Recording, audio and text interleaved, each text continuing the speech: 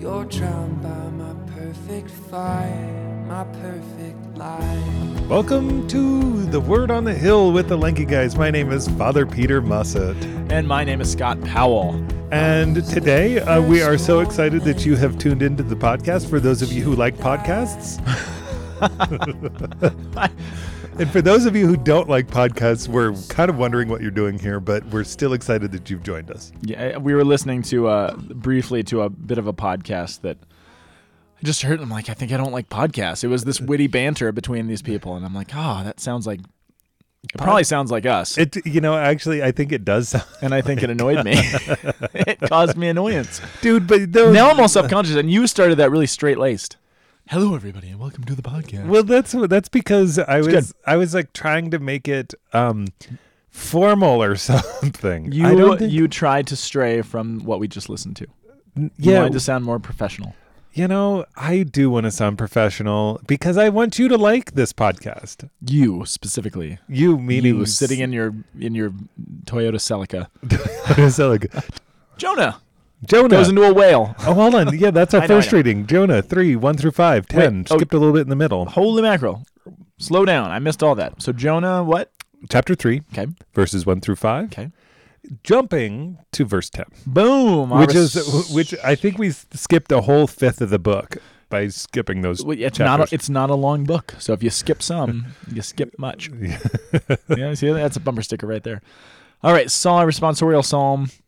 What? Don't give me that. No. It's a great bumper sticker. It's a great bumper sticker. It's not. Basically, bumper stickers, T-shirts. Here we go. And epitaphs on headstones are kind of all the same genre. It's kind of like the tombstone is your final T-shirt. Yeah, okay. If you your last bumper sticker. Your last bumper sticker is your tombstone. So, okay. Which my mom is going to be. I told you I was sick. I told you I was sick. Oh, that's sad. What would Jonas be? I didn't want to go. And the word of the Lord came to Jonah a third time. I still smell like whale. All right. That's fishy. Well played. All right. Responsorial Psalm 25, verses 4 through 5, 6 through 7, 8 through 9. And the response itself is from 4a. Second reading is from 1 Corinthians, chapter 7, verses 29 to 31. Very good. I have no idea what it's doing there. We will deal with that in good time. Our gospel is coming from Mark, chapter 1, verses 14 through 20. The call of the disciples, the first call of the first disciples. Which we had last week, and so we're from John's point of view. Yeah, we're just kind of like having all of these firsts at the beginning of this ordinary time. So Jonah. Okay, here's the thing.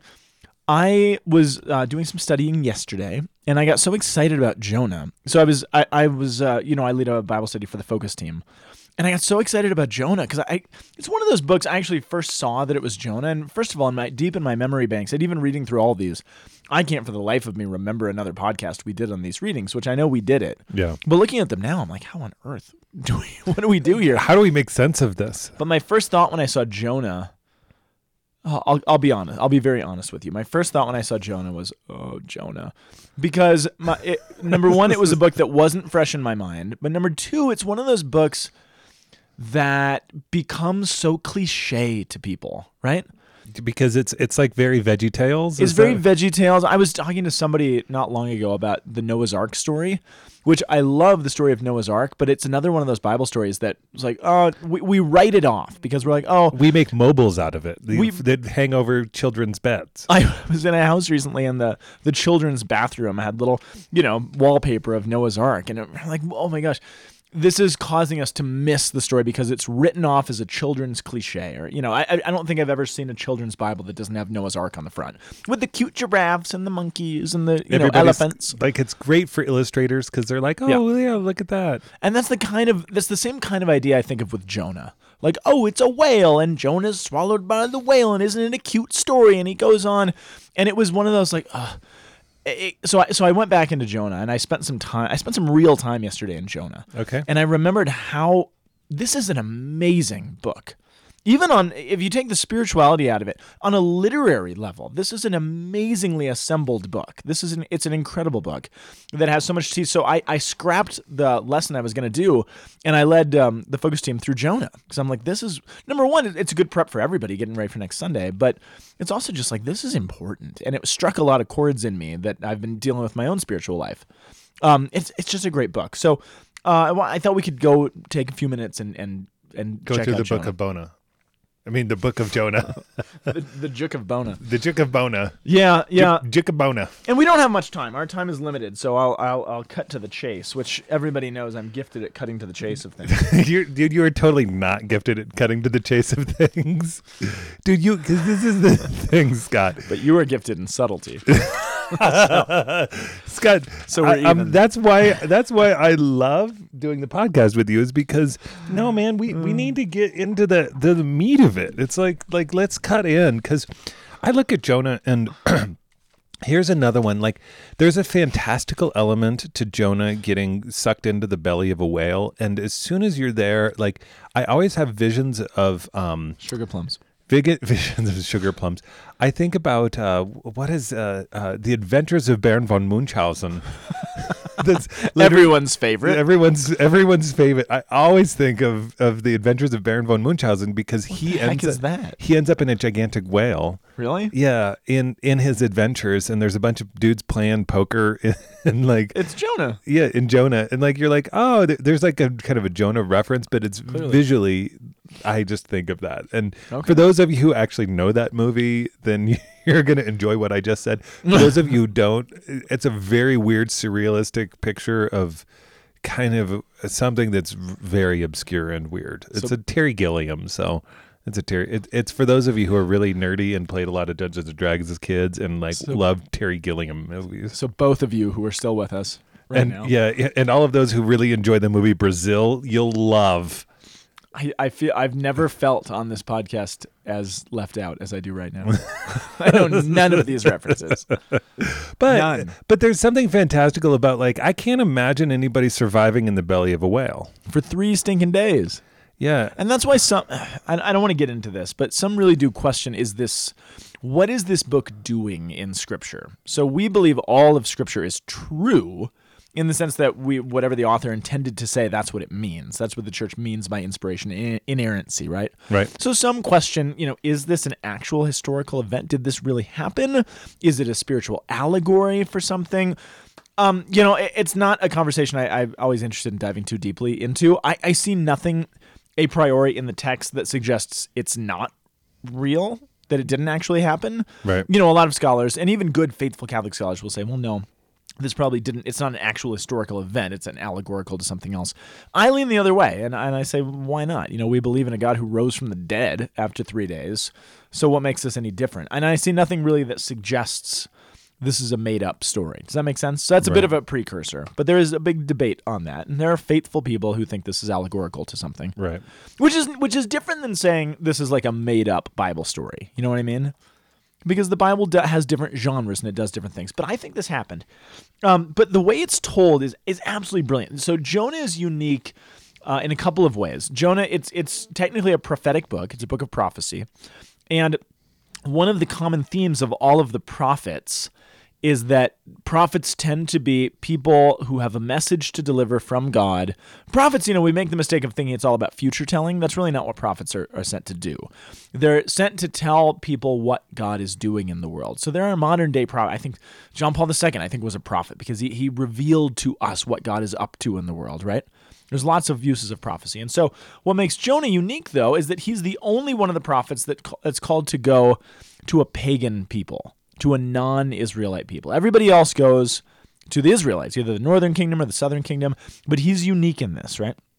And even the way the book begins, it's this was written primarily for a people who, most of whom didn't know how to read, and so it's written in a way to be exclaimed and to be read aloud. And if you do it that way, it's powerful. So it begins by saying the word of the Lord came to Jonah, the son of Amittai, saying, "Arise, go to Nineveh, the great city, and cry against it." There's 3 really powerful verbs in that first 2 verses that define the entire book.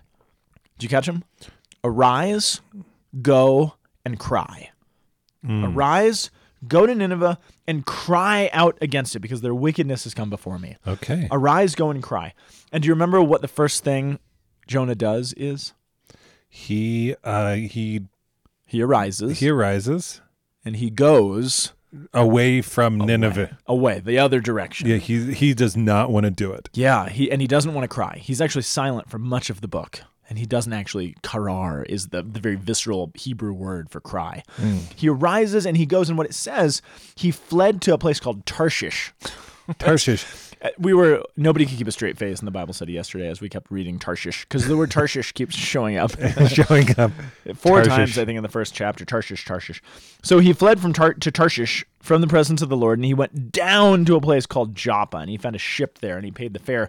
It's also, by the way, a side note, the book of Jonah is a giant chiasm, which I wish we had time to kind of unpack it, because it's beautiful. What's the center of the chiasm? What's the center of the chiasm? Well, the center of the chiasm is actually going to be Jonah's prayer of thanksgiving when he's saved from the whale, which is sort of the one moment he kind of actually does turn to God. Oh. So if you remember the narrative, God tells him to go to Nineveh and cry against their wickedness and try to call them back. Skips out, goes on the boat. The boat capsizes, and the boat's starting to capsize, and they start to throw the luggage off of it, and then he says, "Well, I'm the one who did this," and then they were like, "Yeah, yes, everything you said there is true, but I just want to take a minute just to."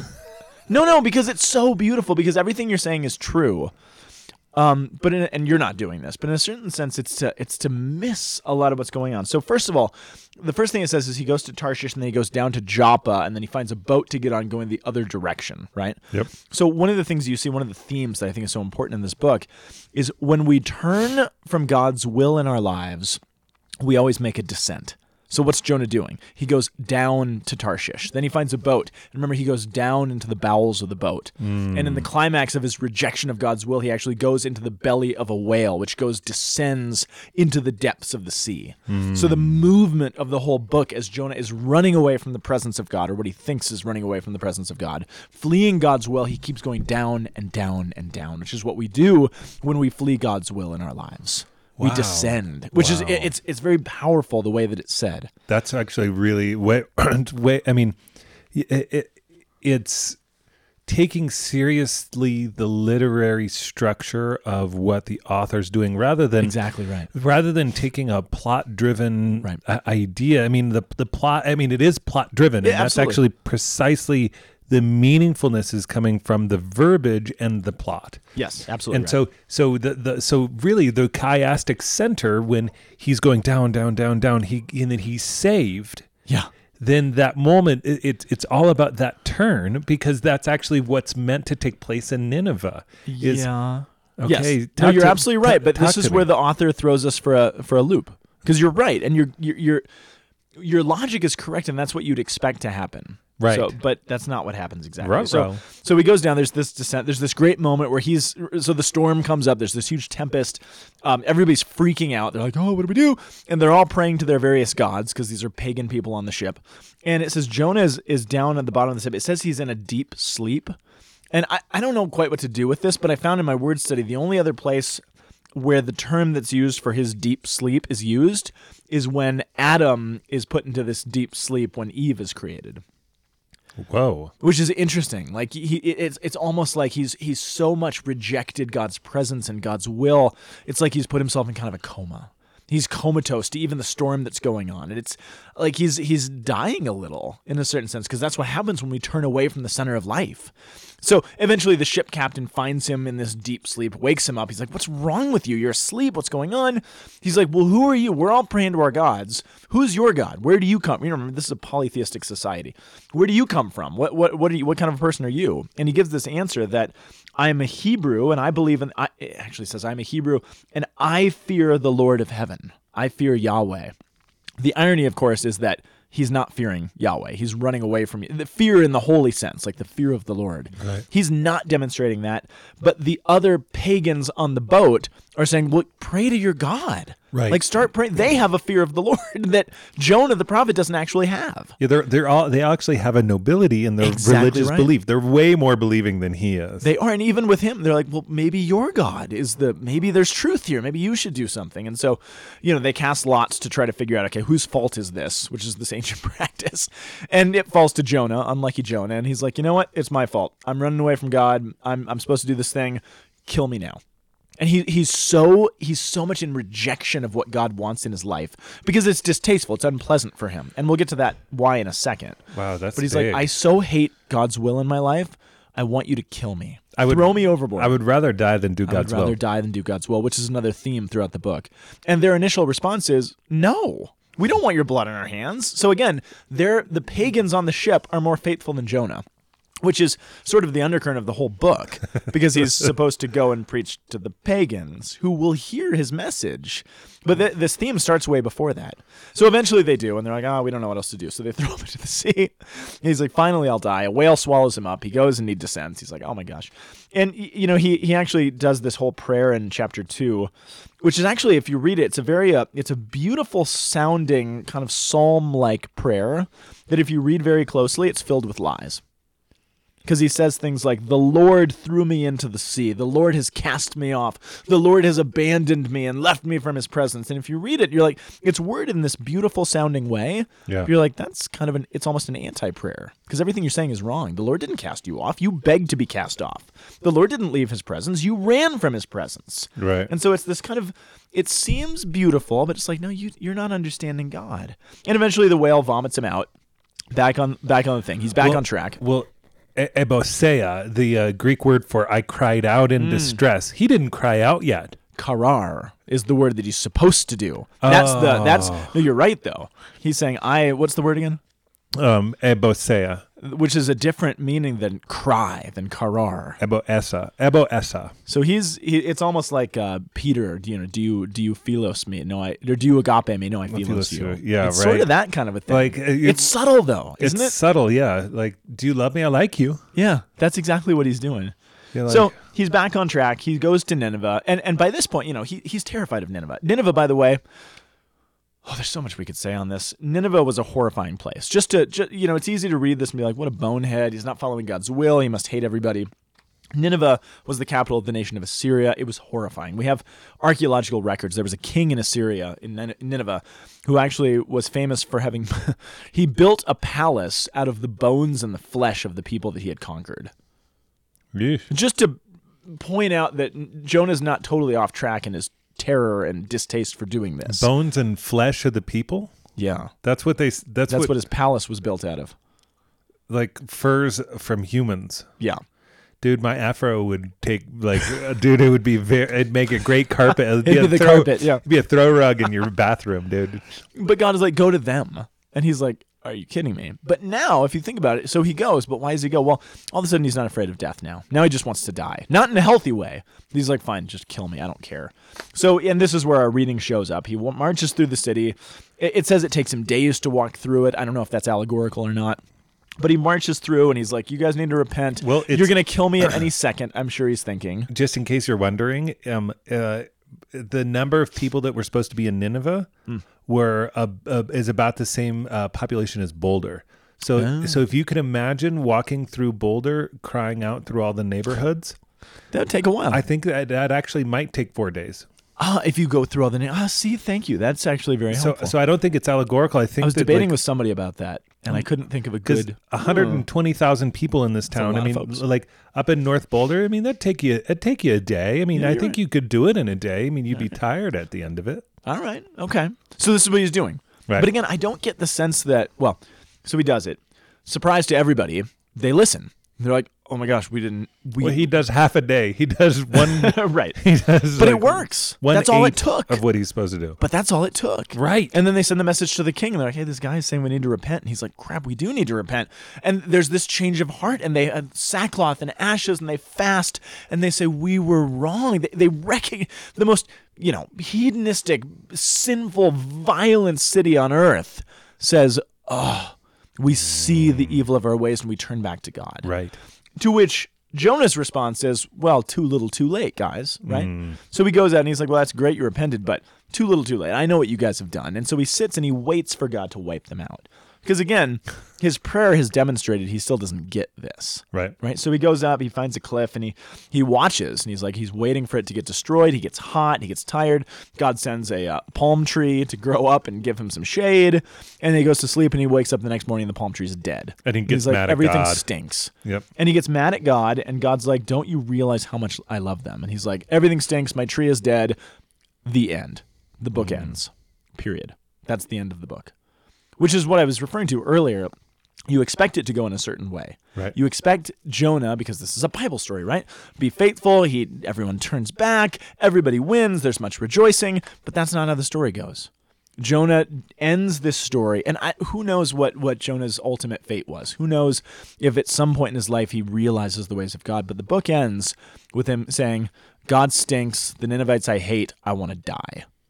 Rather than offer them God's mercy, I would rather die than see those people get God's mercy. This pagan, they are God-fearing, more than he is, actually. And so the more I've been thinking about the book of Jonah in the last couple days, in the last day and a half, the more I've realized, I think Jonah, and this is why I start to think, by the grace of the Holy Spirit, it's in the Bible. I think Jonah is the anti-gospel. What? I think Jonah is the anti-gospel. Oh, I mean, I heard you. I'm just I'm like... the anti-gospel. Okay, thanks. Grandpa? No. What is the gospel in a nutshell? It is the proclamation that the kingdom of God has come and it is now offered to all the nations of the earth. Right. And through his faithfulness to that mission, Jesus dies and goes down into the earth for 3 days and rises again. The narrative of Jonah is that God's mercy is meant to be offered and extended to the nations of the earth. Through his unfaithfulness, he goes down to the belly of the whale for 3 days, rises back up, and proceeds to not proclaim... he proclaims, in a certain sense, the message of repentance, but he doesn't despite himself, right? Right. So I'm still working this out, exactly what this looks like, but if you think about it thematically, it's the opposite of the gospel. A person unfaithful, going down to the depths for 3 days, not wanting to extend the kingdom of God, and how does the gospel of Matthew end? The Great Commission: go out to all the nations, baptizing them in the name of the Father and the Son and the Holy Spirit, right? Teaching them all that I've commanded you. Right. Jonah does it, but he sort of does the opposite of that. And he goes down through his unfaithfulness, Jesus through his faithfulness. I don't know, I'm still working this out, but there's so many themes that are... which makes me wonder, is this sort of by the grace of the Holy Spirit why this book is in the gospel? The Bible, this is one of the things about the Bible. You read the Bible and you're like, well, it's in the Bible, it must be good and it must be true. There's a lot of things that are in the Bible to instruct us on what not to do. And I think the book of Jonah is in the Bible as a way of instructing us what not to do. Here's how you don't spread the gospel. Well, this is the thing, though, is this is what's so confusing is that Jesus quotes as you have something greater than Jonah here. Mm-hmm. That there's some sort of level of attribution within the culture that proclaims Jonah as great. Yes, because he does it, right? He does proclaim the message of repentance. But see, here's the thing, the message of repentance, and you see this in the gospel because this is how the gospel begins. Jesus proclaims the gospel of God. What is the gospel of God? Repent and believe in the gospel. Jonah only says repent. He says, you guys stink. Right. There's no call to discipleship. So he's missing the second half of the gospel message. The first half is repent.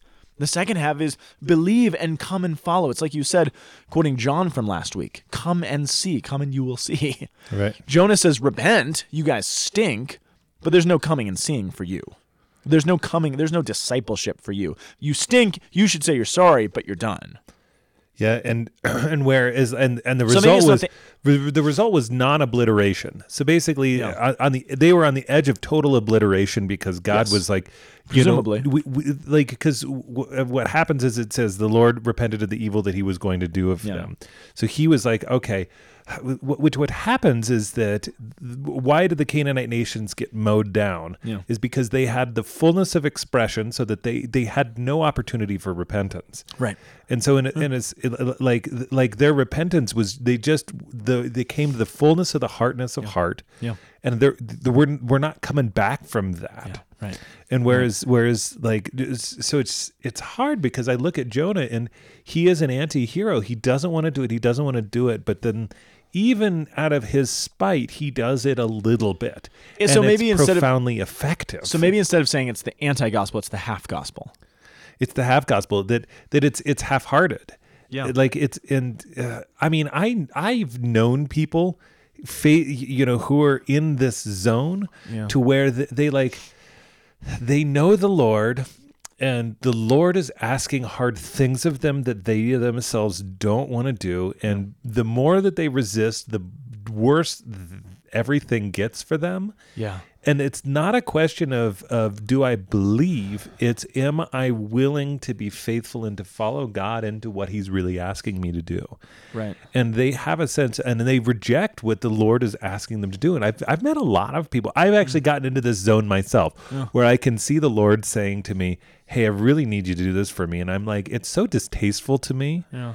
And because I know that this is going to make my life really complicated, and I don't want to have a complicated life. I just want to have some peace, and so Lord, why don't you just give me some peace? But like one the thing that I've been coming to recently is that I can actually seek the peace of the Lord before I do anything. It's not about whether or not I do or don't do. It's whether or not I'm willing to be with the Lord. Yes. And and that's where I see the escape of Jonah is that he doesn't want to be with the Lord because he doesn't want to do what the Lord is asking. And so he's living out of this place of trying to escape from God. Yeah. Whereas I actually I can try to find my peace in woodworking. You know what I'm saying? Like I can go and try to make something. And as long as I'm trying to find my peace in the thing that I'm trying to make, I'm not going to find peace. I see. Whereas if I try to find the peace in the Lord himself, I actually have the opportunity to be, and I can be with the Lord immediately. And I think that's like why we pray in the mornings, why we actually take time first thing, because otherwise I'm going to try to find from the things that I do, the peace that I seek with the Lord. And that's where like I see Jonah, it's like you see the moment he finds peace for a second. He's like, hey, I have preached, and he goes up to the hill, and the Lord gives him a little bit of shade, but then he pulls the shade because he's like, no, I need you to do more. Yeah. I need you to be with me more, and be with them, because that's the natural expression of being with God. With James, right? How can you say you love your neighbor, you love the God who you have not seen, if you don't love your neighbor who you have seen? This is the other thing I'm seeing here. This is precisely why I hate internet debates. All right.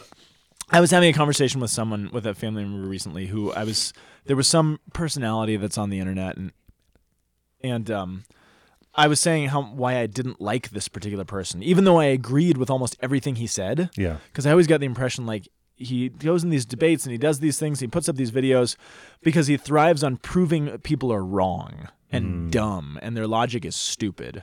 But there's no other half. It's not because I want you to come alongside and know the truth. I just want you to know that you're wrong. Right. And that's what I see in Jonah, right? I want you guys to know that you stink, but I don't want you to know really what the truth is. And that's problematic. Yeah. So which is our society. As long as I can shut you up, I win. Right? So Jonah is the first internet troll. Kind of. Which it is. I think it really is a good segue into Psalm, right? Teach me your ways, O Lord. Teach me your paths. Teach me your paths. He knows part of it. Well, he knows it, but he needs to be taught. He's not willing to be taught. He's not willing to be led. He's not willing to be shown. Your ways, O Lord, make known to me. Teach me your paths. Guide me in your truth and teach me, for you are God, my Savior. Jonah wants to go his own path. He wants to find his own route. He does not want to be guided, and he does not really want to know God's truth. All he wants to know is it's even a concession. Okay, fine, I'll tell them that they stink, but that's it. Which is like he's been listening to Fleetwood Mac, dude. You can go your own way. He does. And his own way is down. Right. Down, down, down, down. Because the ways of God are richness. The ways of God are up. The ways of God are the upward spiral. Right. But when we rely on ourselves, it's the downward spiral of sin. So the psalm really is the response to say, like, I don't want to do it's almost like being Nineveh. Like I see, like you can be an anti-witness. Yeah. Yeah. That's kind of Jonah. Is you're looking at him and you're like, you're a witness, and I don't want to be you. Right. So right. I'm gonna do. I might do what you say, but I'm not gonna be who you are. Yes. Yeah. Yeah. So That's the right. And so the psalm is kind of our is kind responding to that. It's responding to that. It's like saying, "Oh, teach me your ways." It's like almost like I'm ignorant of your path, but I hear the Lord calling me as the nations, and I want to do right before the Lord, even if the messenger is kind of. Absolutely right. Like lost. But that's the thing. God, this story shows beautifully, even God can use a lost messenger. Right? He still uses the lost, boneheaded messenger because that's how God works. Right. And that is teaching his ways. My ways are even writing straight with crooked lines. Right. Is that the saying? Yeah, absolutely. Healing with broken pots or something. No, God carries his water in broken vessels. Yes. That's 2 Corinthians. Right? Yeah. Jars of clay. 1 Corinthians. 1 Corinthians. Oh my. Okay. Okay, so I tell you, brothers, the time is running out. From now on, let those who having wives act as not having them. Those weeping as not weeping. Those rejoicing as not rejoicing. Those buying as not owning, and those using the world as not fully using it. For the world in its present form is passing away. Okay, here's what I have to say about this. Okay.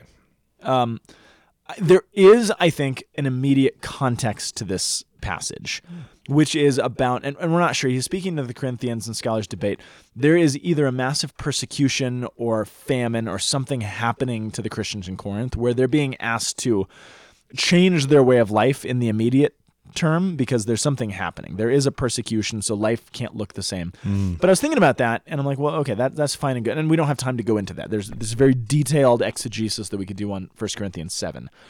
But what does that have to do with us? Because we're not dealing with those same things. And so what is the perennial message of Scripture? Because that's how Scripture works. There's an immediate context, right? But knowing that immediate context can also help us move it to our context of our lives. Right. And I'm thinking about this in terms of in Jonah. Time is running out. Let those who have wives act as not having them. Weeping as not weeping. Rejoicing as not rejoicing. First of all, this isn't necessarily advice for ordinary time. There's circumstances that are making Paul ask this of them. Right. But the other thing about it, and the thing that I think is perennial, he says the world in its present form is passing away, or some translations say the present form of the world is passing away. In other words, things are not what they seem. Right. You cannot, because the time of the Lord is actually growing short. He is going to come back someday. It could be 10,000 years, or it could be tomorrow, right? Or it could be in 5 minutes. You need to live in preparation for that, which means that you can't look at the world in ordinary terms. Don't act like you don't have a wife if you have a wife, but don't look at the world as though this is all there is, because what Jonah is doing is looking at the Ninevites in a socio-political sort of thinking, not realizing that God is the king of all. Right. And if I'm just thinking of it in my everyday life and the things that affect me and the ways in which the Assyria are a lousy government that are overtaxing people and, blah, blah, blah, then I'm going to see it in very concrete, political, whatever, my life terms. Right. And what Paul is saying, no, because you're a Christian, because you've actually been called into discipleship, you followed him, you have gone to see where he dwells, come and see.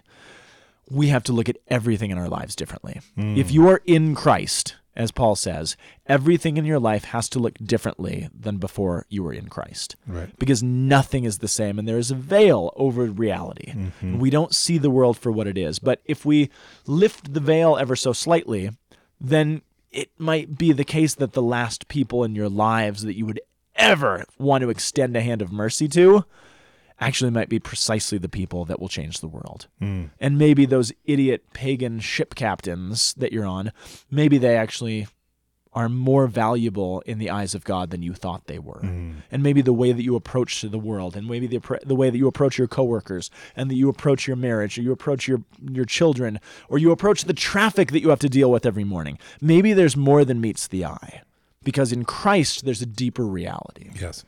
Not to make this way too abstract, but I think at the heart of it, that's what he's saying. Don't ignore your wife if you're married. Please don't. Please don't do that. Don't not weep if you're sad. That's not the deal. Look at the world differently, and that's what Jonah can't do. He can't think outside of his life to see something different than the Ninevites. Amen. Well, and that's exactly why we have to be very attentive to try to make first things first. Exactly. But sometimes we don't know what first things are supposed to be, and I think that's the other thing Paul is getting at. What you think are the first things might not be the first things, which is the call of Jonah. What Jonah thought were the first things, no, we are the people of Israel. We are the royal priesthood. We are the people, the chosen ones of God.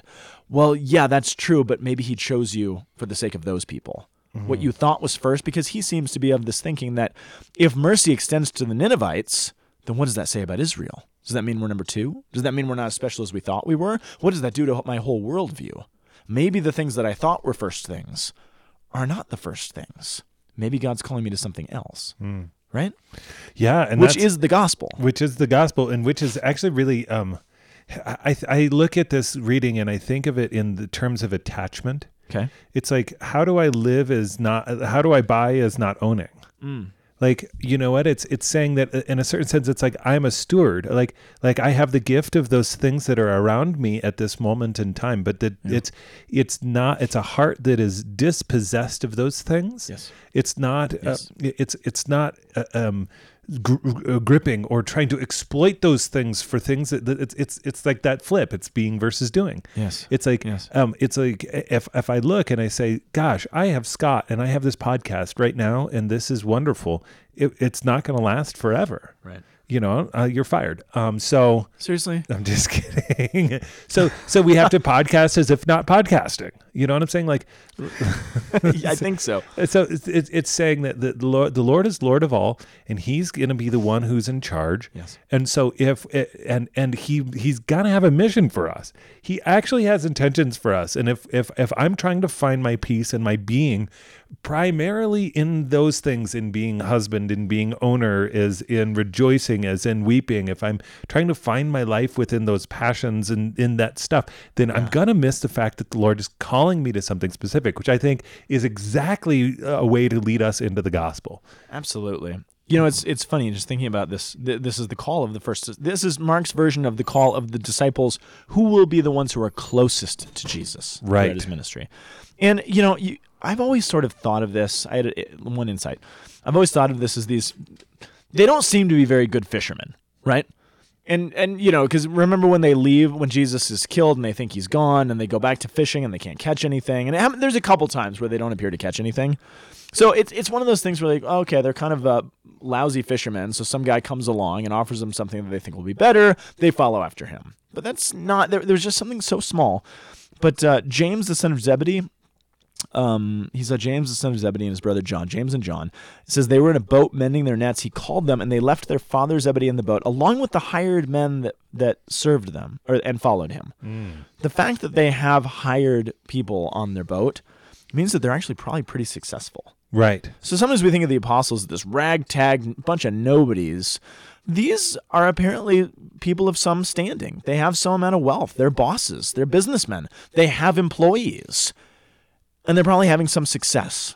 And they say, immediately, they hear the call of Jesus. They don't go the opposite direction. They don't go down into the boat. They don't close their ears. They jump. I always think of that scene in Forrest Gump. Remember where Forrest Gump sees Lieutenant Dan jumps off the boat? That's always what I see here. But it's not them leaving this kind of life of woe and life of boringness to go on an exciting adventure. It's leaving our comfortable, successful lives to follow to a place that we don't know where this is going to end. Yes. But he is calling us. It's that line from the Chronicles of Narnia. Remember when Mr. Beaver is talking to the kids about Aslan? The Chronicles of what? Narnia. The Chronicles of what? The Chronicles of Narnia. Oh, there we go. Sorry. But there's that line where he's talking about the lion who represents God. And he's like, wait, it's a lion. Is he safe? And Mr. Beaver says, safe? No, of course he isn't safe. but he's good. Right. They hear the voice of this Jesus. I don't know where he's going to lead, but I have to follow. Right. It's not going to be safe. It's not going to be comfortable, but it's going to be good. And there's this sense. They are, again, sort of anti-Jonas.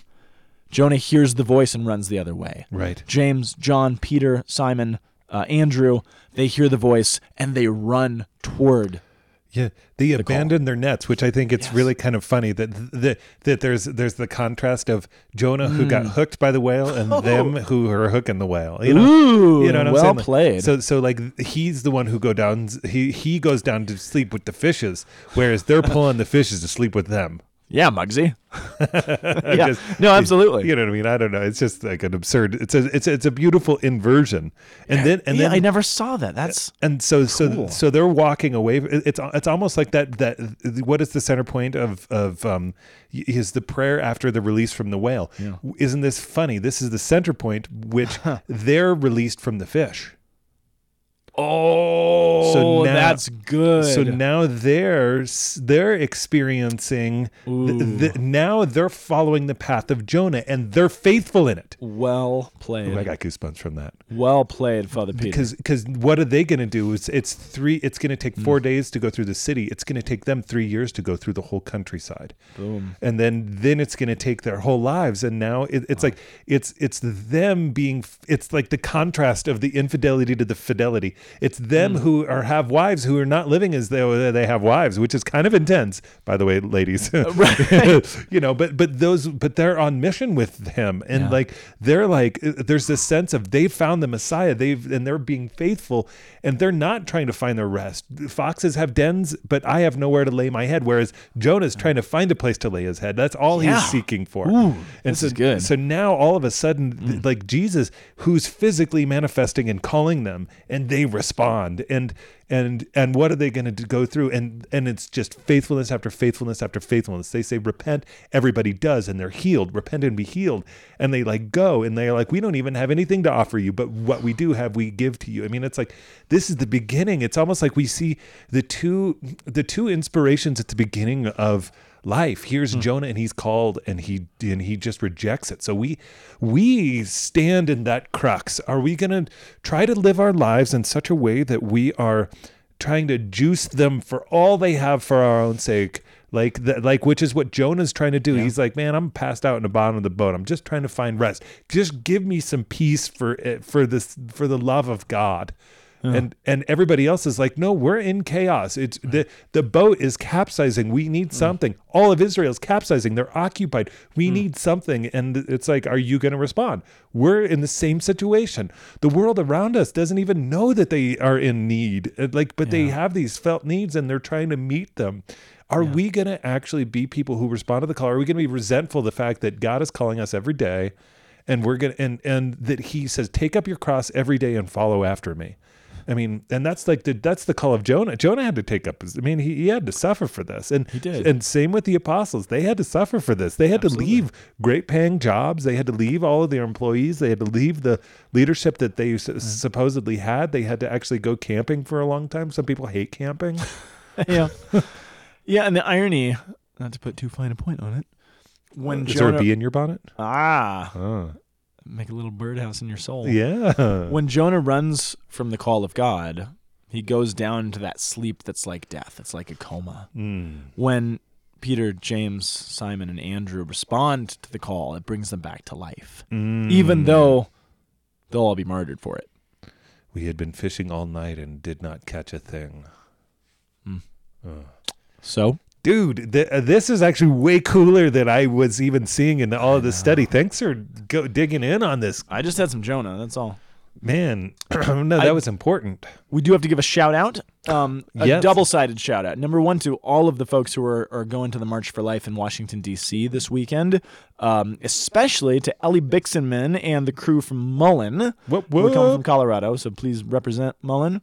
So thank you guys for standing up for life and being a sign, being an icon in a dark world of what it means to follow the call of Jesus Christ. Absolutely. Like, that's the best. And I think it's going to be cold out there, but if they're driving buses, then of course they're going to listen to the Lanky Guys because they need to pass some time. So hopefully as you're listening, hopefully we're a good pastime for you. Just put it on repeat. Put it on repeat just a couple times. Listen to some past episodes. Listen to the one from 3 years ago. See if we actually have better insight now. That's scary. Yeah, that's scary. And I have a shout out of my to-dos that I found the other day for Christina from CSU.